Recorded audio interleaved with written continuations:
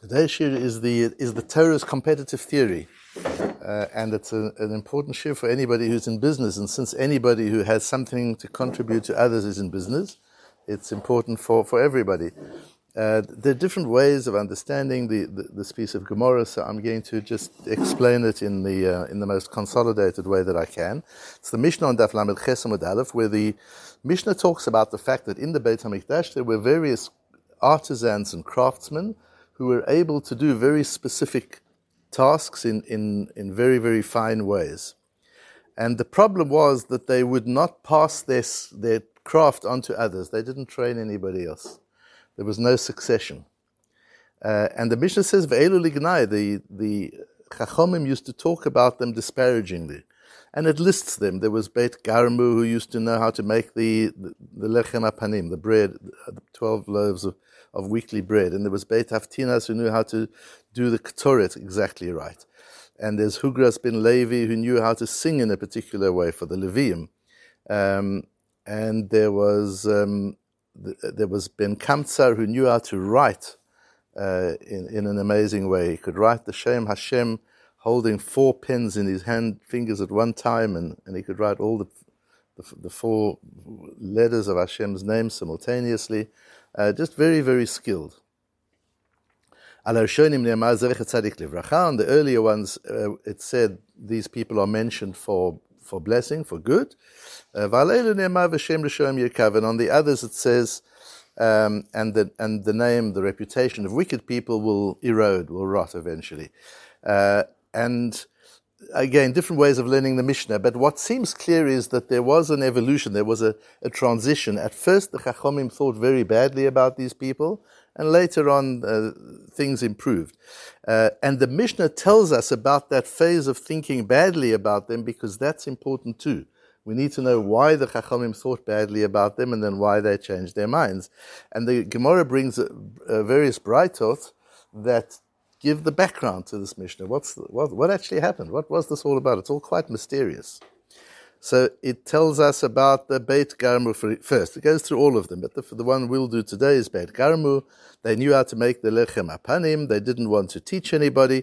Shalchu chachamim vehiviu umnim me'Alexandria shel Mitzrayim. The Chachamim said, you know what, if you're going to hold this as a monopoly, and you're not willing to let anybody else know how because you think that way you're going to keep your prices high or whatever, we'll bring in artisans from Alexandria in Egypt. There's some amazing artisans there, and they brought a team of artisans in. And they could make the lechem apanim just as good as these people could. However, they didn't. There were aspects of it that they couldn't do the same way. The process of the baking was different. And the same story with the ones who could do the Ketoret. They brought these other people in, and they could do a pretty good job, but not exactly like these people could do. When the Chachamim heard this, Amru kol ma shebara Kodesh Baruch Hu lichavodo bara'o. And this is very important, because this gives the real approach and attitude of the Chachamim. So when the Chachamim heard that they had brought others from outside, from Egypt, but they just couldn't do it as well, they said whatever Hashem has created, He created for His own honor. Shene'emar, and then the Gemara brings the pasuk from Yeshayahu, Kol hanikra bishmi v'lichvodi b'ra'ativ yitzartiv af asitiv. And the Malbim explains, I brought the Malbim in the sources, the Malbim explains that Hashem is saying, I created everything, and I created everything in order to, for my honor, sheyitgaleh al yada hametziut kvod Hashem, so that through everything, ultimately, the kvod Hashem, the honor and glory of Hashem, will be revealed. That's why I've created everything in the world is for that. The reason that everything and everyone is created is ultimately to play a part in the unfolding evolution of the revelation of Hashem's glory and honor. Then v'chazru beit, or the way the Bach brings that the Gir says yachzuru beit Garmu limkoman, and the Chachamim instructed, send the Alexandria team back to Alexandria and put Beit Garmu back on the job. Shalchu lahem Chachamim, so the Chachamim sent for Beit Garmu to come back to work. V'lo ba'u, they're on strike. They say, stay with your guys from Alexander. Don't ask us to come back because you're in a mess now.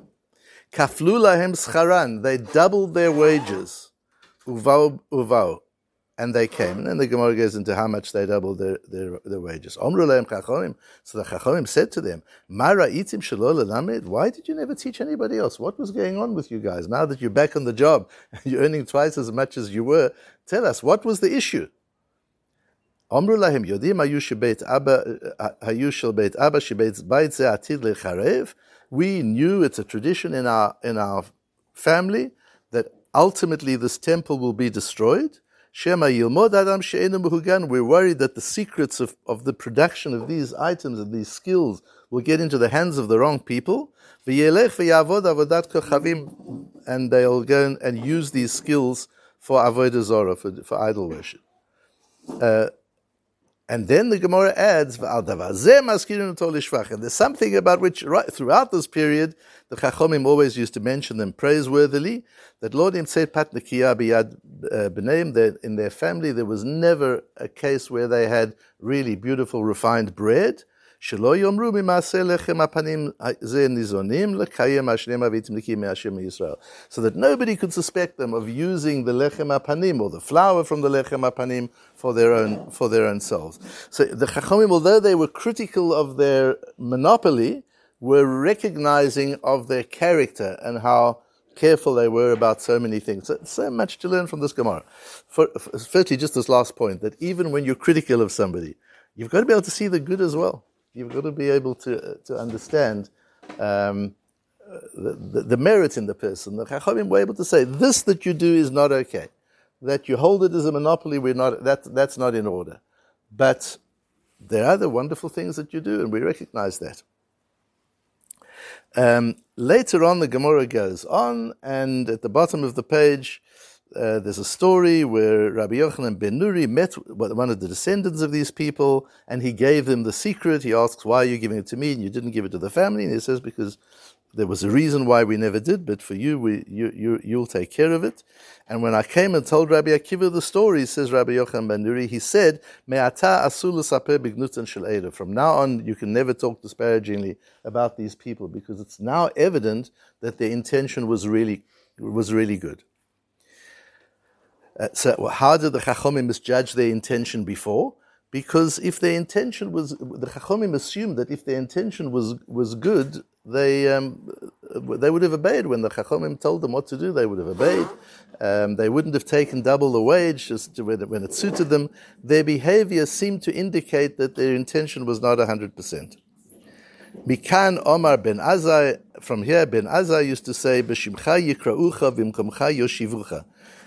If you call in Hashem's name, they will return you to your place. And what you'll earn will be your own. Nobody can touch the income of their friend.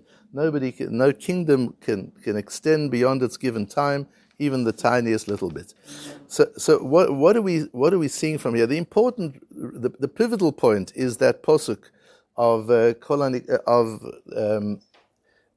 when the Chachomim say Kol hanikra bishmi v'lichvadi berativ yitzativ af asitiv. Why does that posuk? Why does that verse cause the Chachomim to change their whole approach? What are they really saying? So what we see over here is the Chachomim are saying every person, Kol hanikra bishmi, every single person has been created with his or her own way of adding to the glory of Hashem. And you see from here that nobody can take that away from you. So they're being criticized. And the Chachamim are saying, you see what happened, saying to Beit Garmu, for example.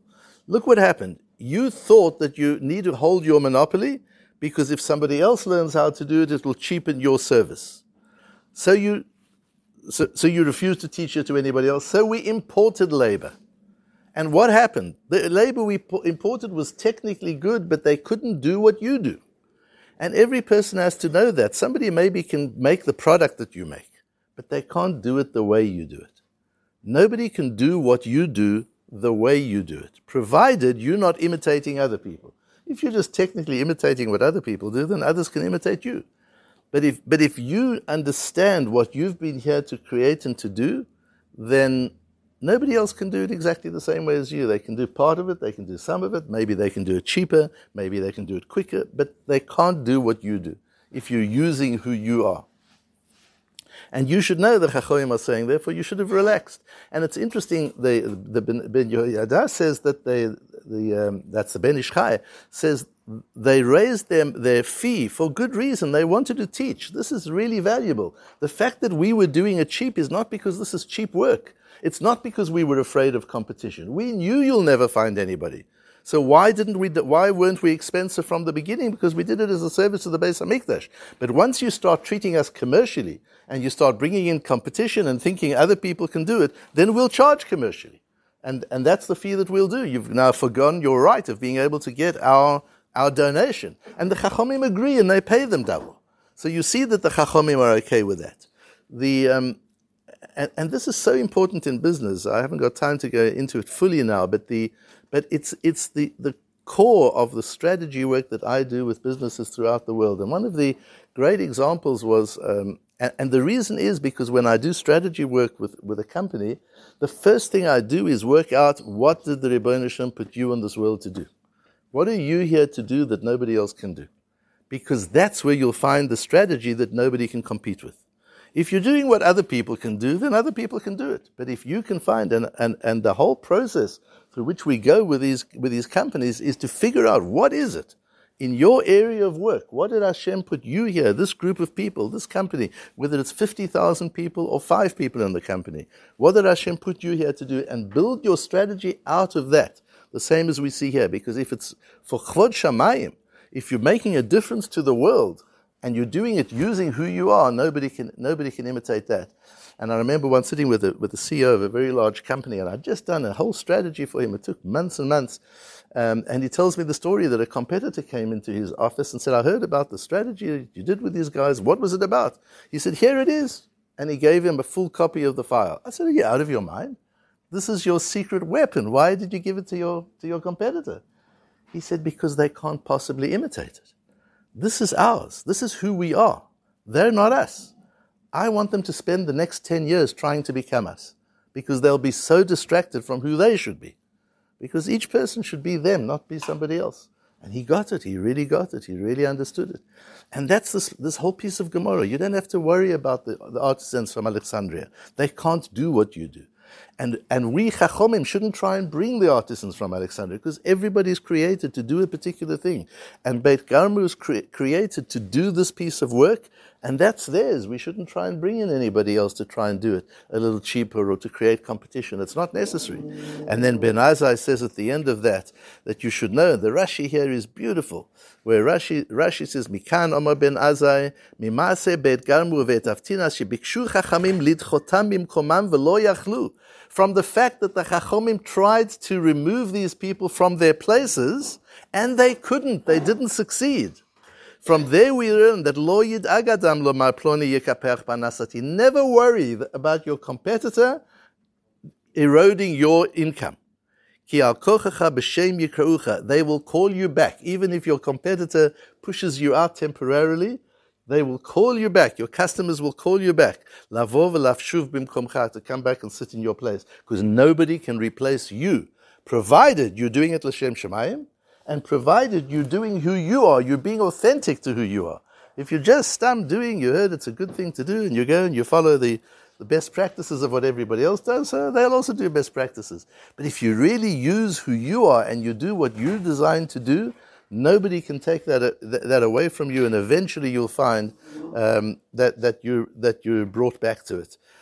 So it's interesting that there are the two sides of the Gemara. On the one hand, there's the valid objection of the Chachomim to the fact that they didn't expand their craft. The Meiri brings and says that they should have been willing to do, even if others couldn't do it the same as them, but to hold on to it. If it's going to be Marbe Kvod Shamayim, if you know something, which by sharing with others, God's glory would be increased, you have to do that. You don't have to worry about what will happen to your Parnasa. That's taken care of. And on the other hand, there's also self-criticism. The Chachomim themselves, as Rashi said, they tried to get rid of this Beit Garma and all the others, and it didn't work. So you've also got to learn that at the end of the day, everybody's here to play a specific role. And as long as you're faithful and authentic to what you've been put here to do, and you don't try and be someone you're not, and you try to do for Hashem that which Hashem put you here to do, nobody can take your place and nobody can displace you.